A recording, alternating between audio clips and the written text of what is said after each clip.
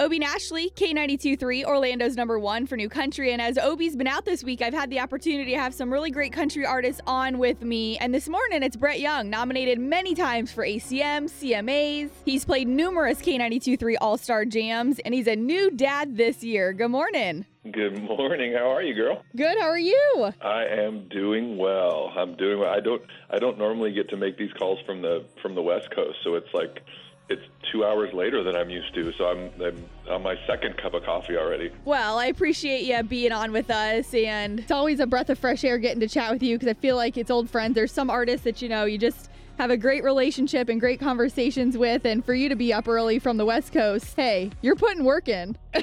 Hey, listen, it's always exciting to talk about the music, but when it's a song that's this personal and important, I get real fired up. Oh, I can imagine, and I wanted to play just a little clip of it to remind people what Lady is all about, because it is about your daughter and your wife. You can always run to daddy, you'll always be my baby, but look at her, baby girl, and you'll learn how to be a lady. So good and so heartfelt. And your daughter Presley, 9 months old now, right? Yeah, she is. She turned 9 months was last week. She looks like a little 1-year-old because she's daddy's girl, but she's only 9 months. Oh, but you guys are doing good. I know. I think we caught up to you really at the very beginning of all of this when COVID started, and I feel like people have maybe gotten a little bit of a groove now. Yeah, we're kind of figuring it out.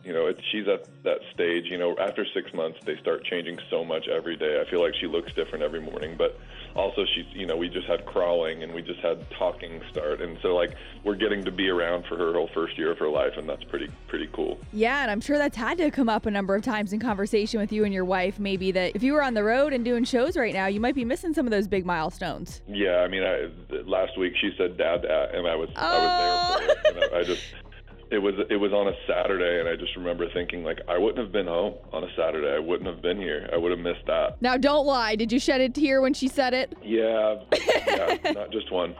Aw, was there a competition? No, she's going to say Dada first, or she's going to say Mama? My wife was 100% prepared because everybody warned her that it's always Dada, just because it's easier for them to say. In fact, I got super proud and emotional, and then for a couple of days I was like, I don't think she's calling me Dada. I think she's just saying Dada, and I'm not sure she knows that's me.